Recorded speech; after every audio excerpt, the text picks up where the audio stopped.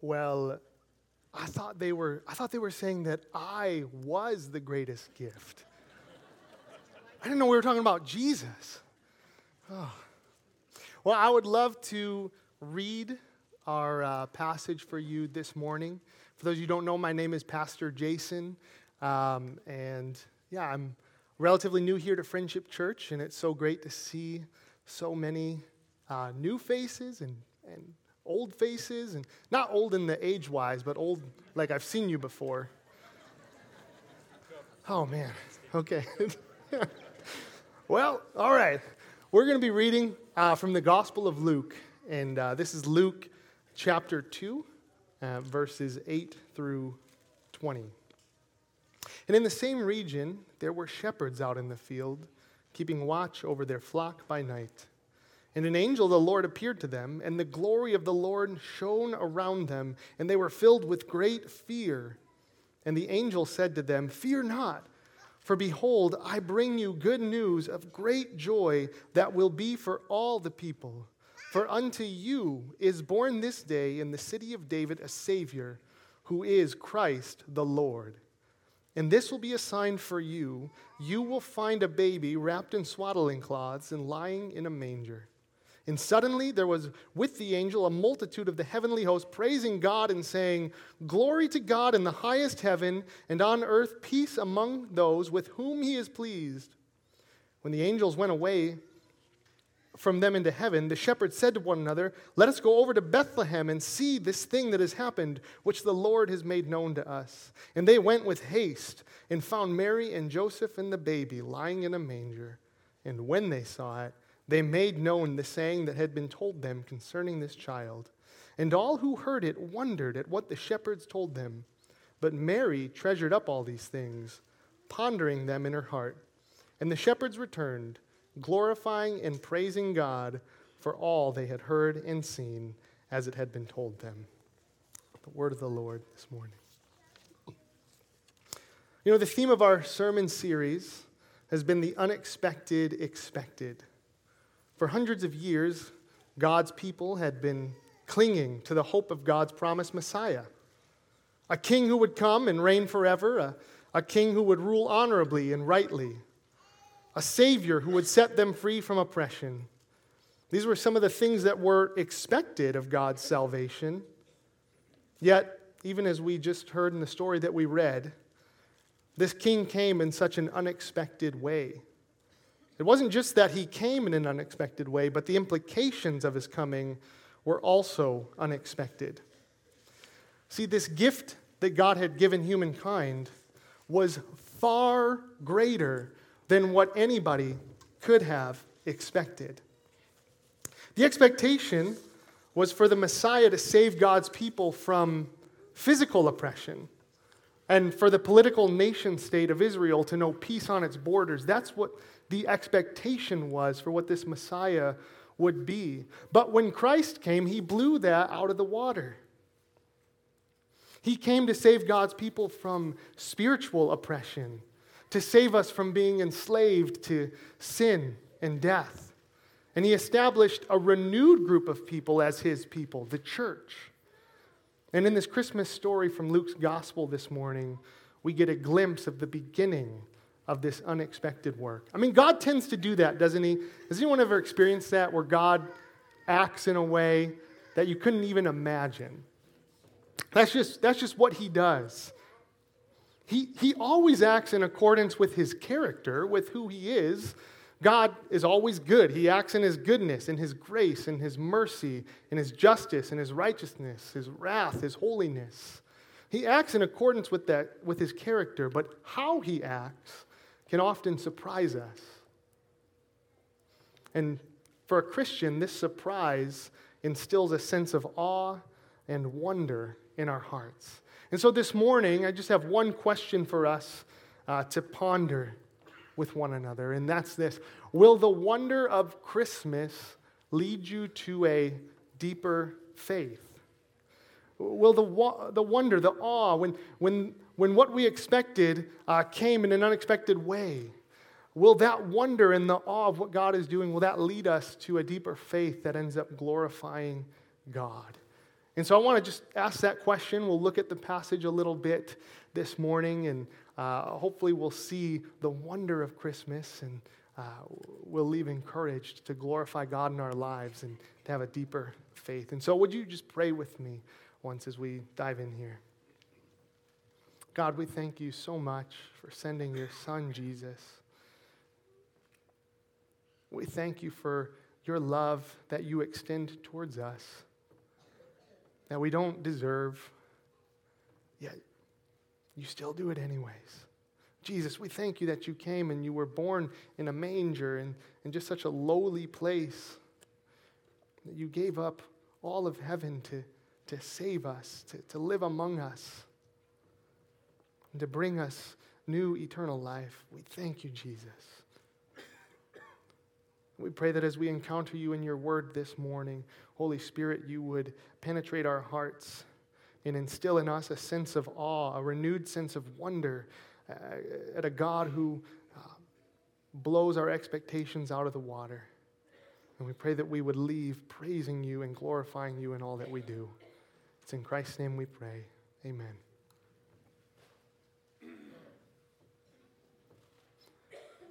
Will the wonder of Christmas lead you to glorify God in your life? When we look at this passage, if you have your Bibles, you're more than welcome to open up to Luke chapter 2, starting in verse 8.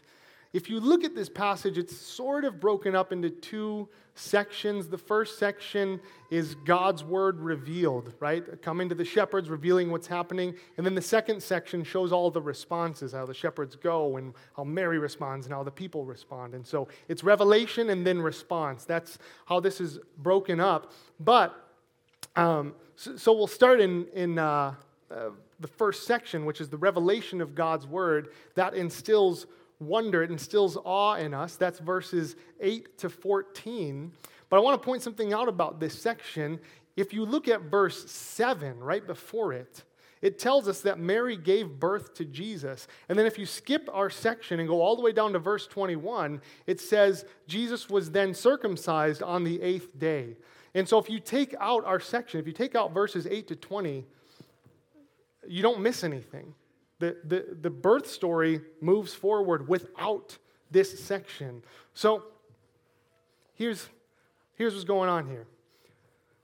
If you know me, I don't know if many of you know this about me. Maybe you've already gathered this. I'm very long-winded. Okay? It's true. If I've ever told you a story, I am sorry that I gave you every single detail. It drives my wife crazy. She's like, they don't need to know what color shirt you were wearing the day before. Just tell them the story. Just tell them what happened. Yeah, they do. Now, Luke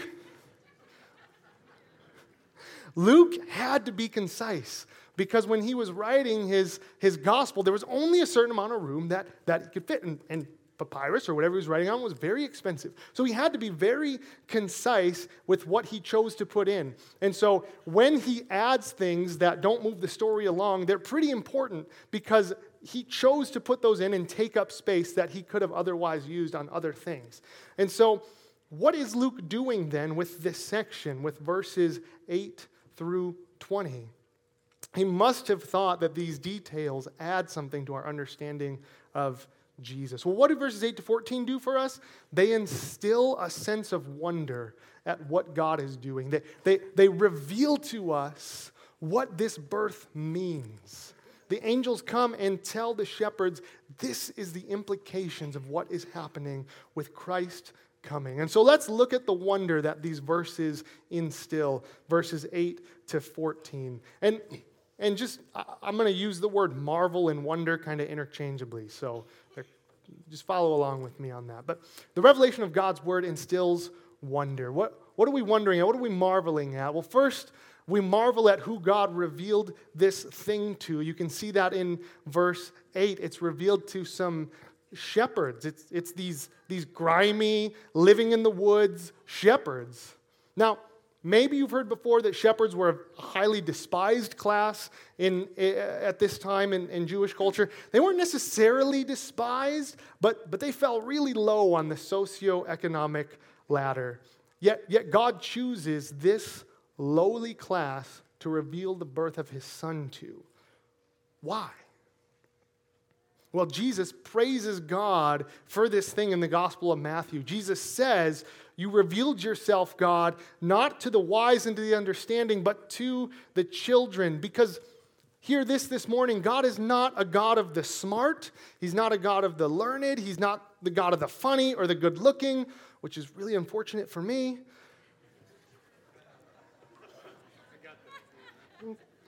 He's not a God of the rich or the well-off or the have-it-togethers.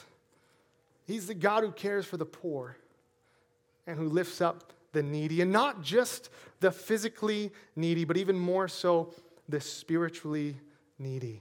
That's what, when he reveals this to shepherds, that's what we can learn from that. Wonder and marvel at who God chooses to reveal this glorious thing to, because that instills a sense of wonder and awe in us at the fact that despite our sin, God would still send his Son for us. That despite our sin and our folly, God would still choose to allow us to see Jesus, to see our need for him. And that's wonderful. Marvel at who God reveals this amazing thing to. Marvel at the glory of God. This is in verse 9. There's this contrast here. The shepherds are watching their flocks at night when it was dark out, contrasted with the glory of God shining forth all around them when the angel appears. Right? The night almost represents our spiritual darkness, our slavery to sin. It's in the night that God steps in and that his glory penetrates into the darkness. The glory of the Lord shines into the darkness, and the darkness has not overcome that light. The shepherds are struck by God's glory, by his weightiness, by his holiness. See, in the Old Testament, mention of God's visible glory was often tied to these cosmic, massive events where God was proving that he's faithful to his people. And so that's what's going on here is God's glory visibly being seen is evidence that God is faithful to provide for his people. It's like when the glory of the Lord filled the temple, that was evidence and proof to God's people that God was with them. He was in the temple. He was their God. I think of when God miraculously provided manna for the Israelites. He revealed his glory in ways that showed, I provide to his people. Marvel at the glory of God, that God is faithfully present with his people. He is faithfully present with us despite where we've been, despite what we've done, despite all the sin that we have racked up against him. It instills awe, wonder at God's glory, at the light that shines in the deepest and darkest reaches of the earth and shines in the deepest and darkest reaches of our own hearts. Marvel at the glory of God this morning.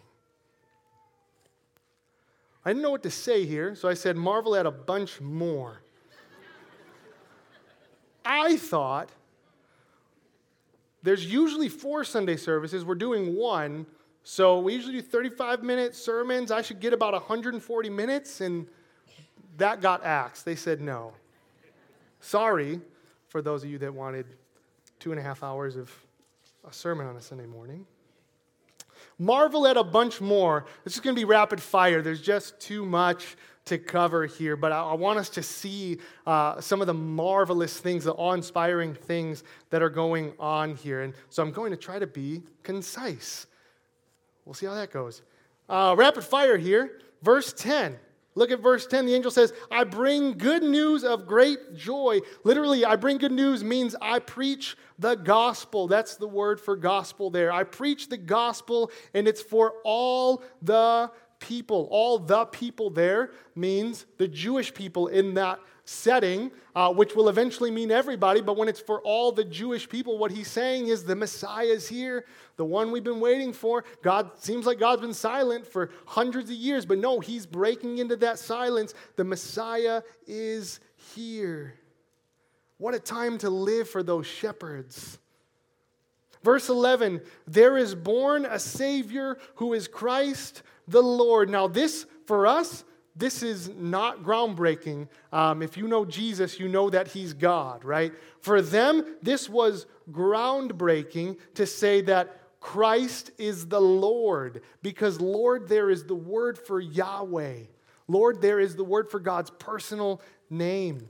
The Israelites were expecting a human king, but here the angel says, no, Christ the Lord, Yahweh himself is the Messiah. God himself is coming. He's not sending somebody on his behalf. God himself is the Messiah. See, don't miss that part, because that's the unexpected expected here. This is God acting in ways that just blow up our expectations.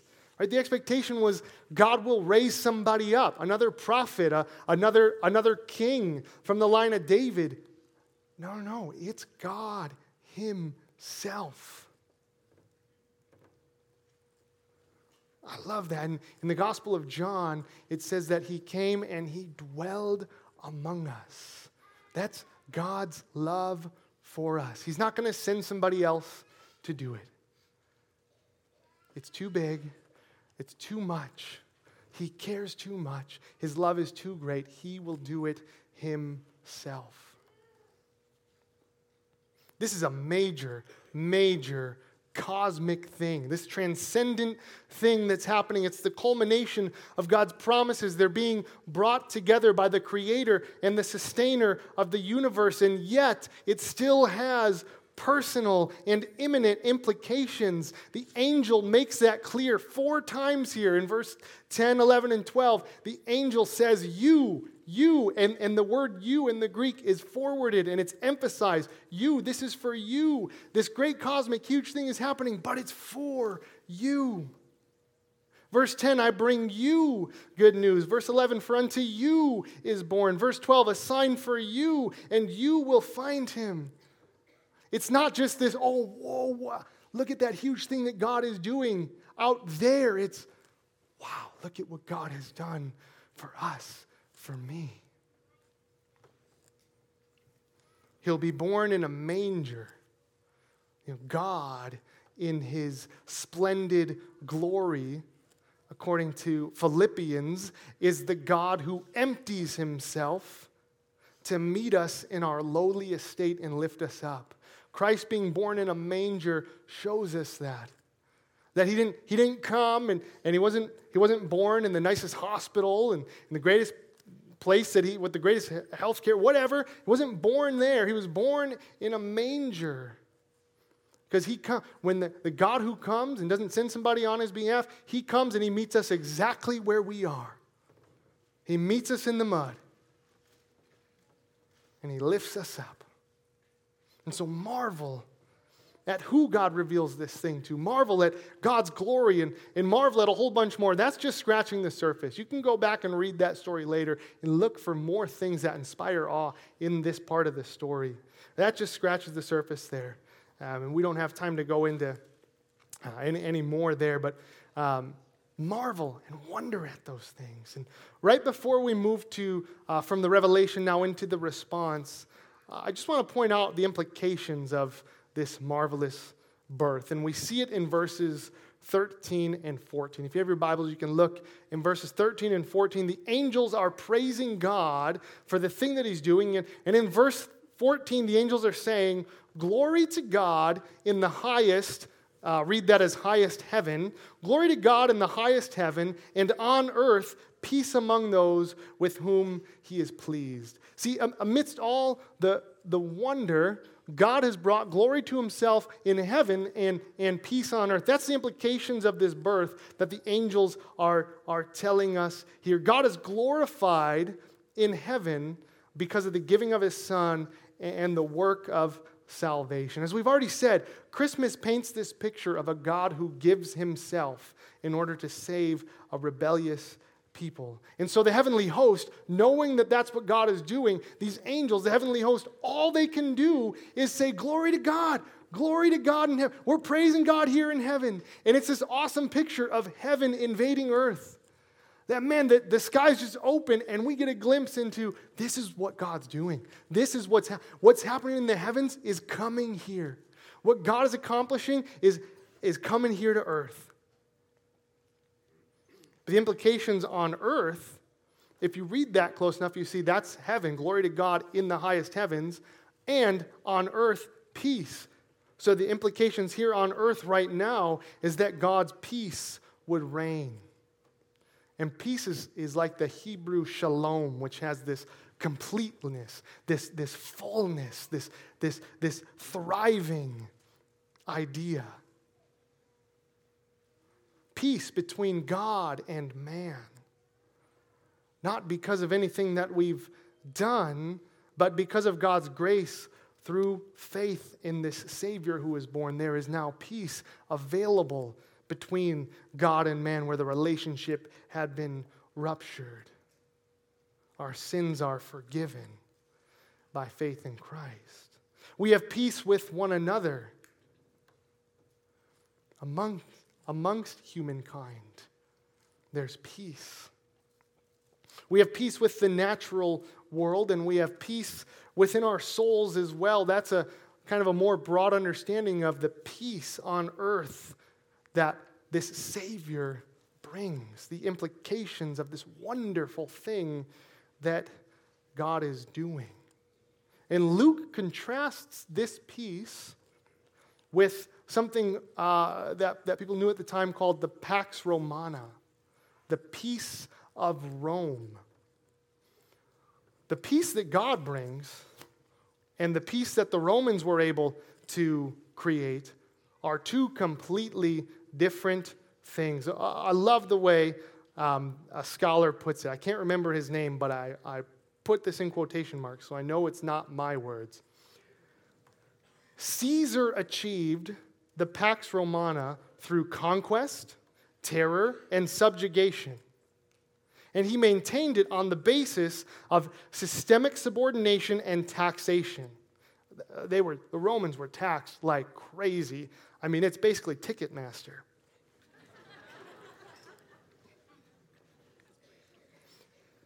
Peace and war were two sides of the same coin. The only way to establish peace, now we've subjugated another border colony, so we're good there. Oh wait, there's another border. There's more war. That's the only way that the Pax Romana existed. It seemed peaceful, but they were constantly at war. The peace that Jesus brings is vastly different because he doesn't do it through conquest. He achieves the peace by giving of himself, by subjecting himself to our own punishment. It costs him his own life. That's the peace that Jesus brings us. It's nowhere near the same as the Pax Romana. It's far greater. Life can be hard. Finances can be tight. Health issues are troublesome. Kids are rebellious. Spouses are imperfect. But Jesus brings peace for those who are trusting in him by faith. Amidst all the wonder and marveling at Christ's birth, God has brought glory to himself in heaven and peace here on earth. That's the implication of this birth. And we can end by looking at the responses to this. The responses that we see in this story show us what to do. Okay, I've seen the wonder. I'm in awe of what God is doing. I see the implications of glory to God, and I see the implications of peace that I can have by faith through Christ. Now, how do I respond? What do I do? Well, we can see all of the responses in verses 15 through 20. Here's some of the responses that we see. We see immediate action in verses 15 and 16. You can look there. Right there, starting in verse 15. When the angels had left them and returned to heaven, the shepherds said to one another, "Let's go straight to Bethlehem and see what has happened, which the Lord has made known to us." They hurried off and found both Mary and Joseph and the baby who was laying in the feeding trough. See, they took immediate actions. You can read that verse and translate it as basically as the angels were departing for heaven. So the angels are going up and the shepherds are already looking at each other like, come on, let's go see this thing. We got to go. They went with haste and they sought after the baby. Like when God puts something on your heart, when God shows you something new, act on it. Act on that. I mean, if God instills wonder in you, if God shows you something, if He puts something on your heart, if He's calling you to do something, I mean, if you need to, pause and praise Him for that, but act on it. Take that immediate action. Respond to Him. Step out in faith as He calls you to. Take that action, just like the shepherds did. They said, we got to go. That word there for making haste it basically means, I don't care what barriers are in the way, I'm going to get from here to there. That's what the shepherds are doing. They're like, no, it doesn't matter how far it is. Doesn't matter if there's a negative 30 wind chill out there. Doesn't matter if it's a ground blizzard or whatever that is, a bomb cyclone. I'm going to get there. We're going to find them. Take immediate action. The next response that we saw from them is impartial reporting. We can see that in verse 17. After seeing the baby and his parents, the shepherds reported the message they were told about this child. They told everybody that they could about this thing. They didn't just tell a few close friends. They were impartial with who they told. They were impartial. They told them everything that they saw. So they didn't leave some out. They just went and they told it. They said, people got to know this thing. They shared all of the wonder and glory of Christmas with anybody who would hear. And so we're called to follow that example. And when God instills that awe and that wonder in us, when we see His glory and experience His peace, we are called to go and share that. We are called to be impartial with who we share that with. It doesn't matter if you are a lowly shepherd. Doesn't matter if you're brand new to the faith. Doesn't matter if you're young or old or good looking or not.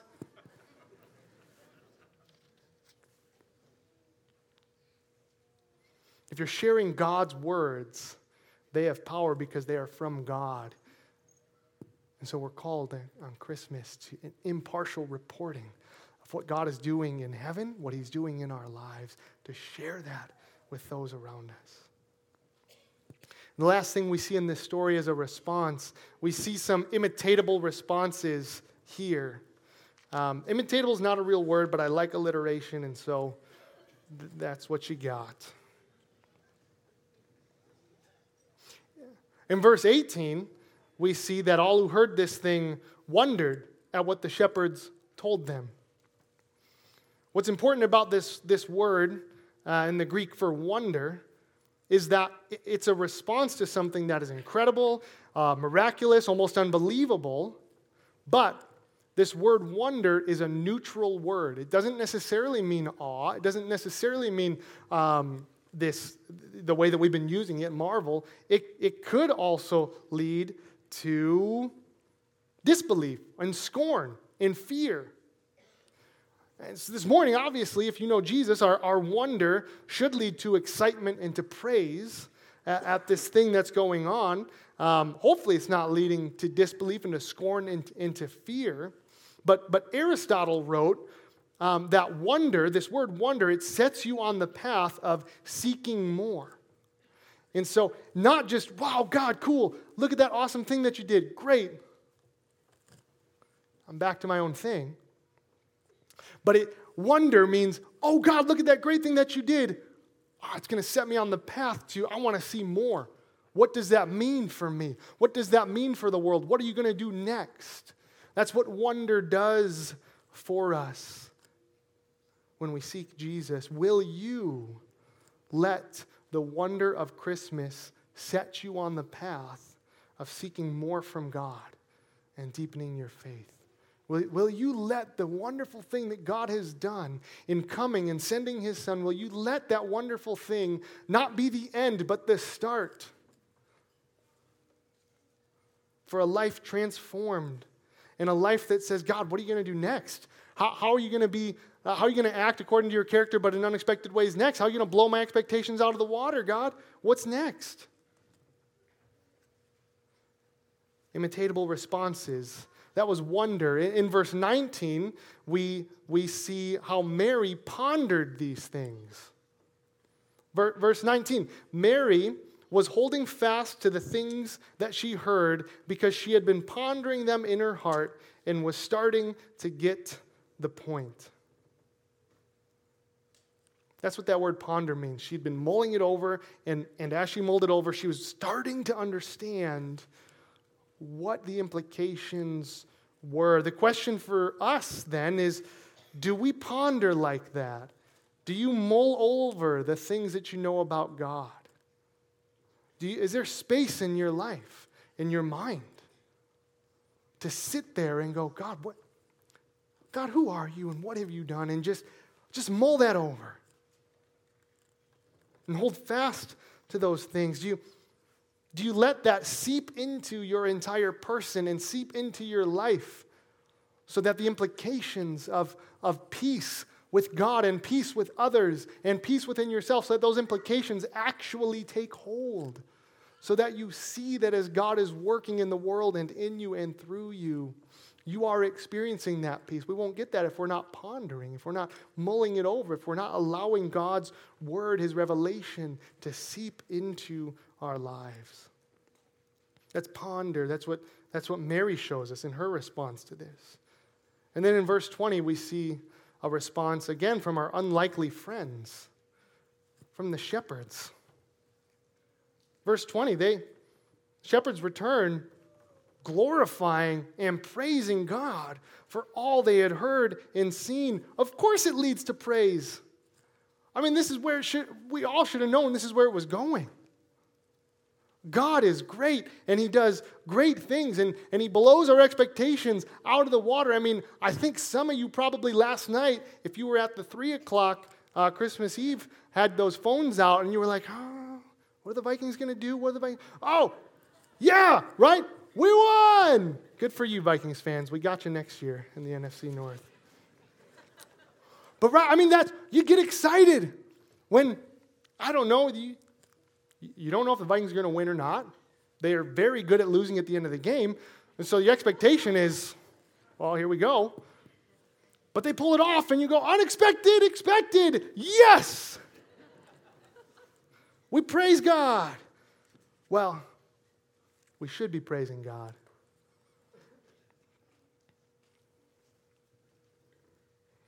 It's praise when we encounter something like that. The response is to praise. So as we receive God's word, marvel at it. Ponder all that he's done, and that will inspire us to have a deep sense of praise for God. So how can we respond to the wonder of Christmas in a way that deepens our faith?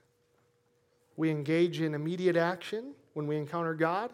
We engage in impartial reporting of God's awe-inspiring words and deeds, and we engage in these imitatable responses that we looked at, resulting in the praise and magnification of our God. This morning, I'd love to invite those who are leading us in worship up, and we can come together before the Lord in true worship, and we can join with the angels from this story and sing together, glory to God in the highest, and on earth peace among those with whom he is pleased. We'll get to praise him together in just a moment. And if you would, I'd love to just pray with you right now. Jesus, thank you so much for coming. We pray that you would instill in us a new sense of awe and wonder at the gift of your life. A new sense of awe and wonder at the glory that is revealed in you. A new sense of awe and wonder at the peace that we can experience. God, I pray that each individual, each family in this room would know that peace this morning. would know peace with you, would know peace with others, would know peace here on earth because of what you've done, Jesus. I pray that nothing would stop us from knowing your peace, from knowing your true abundant life this morning that you have graciously given to us. We praise you, Jesus, as the shepherds did. We thank you so much, and we love you. It's in your name we pray.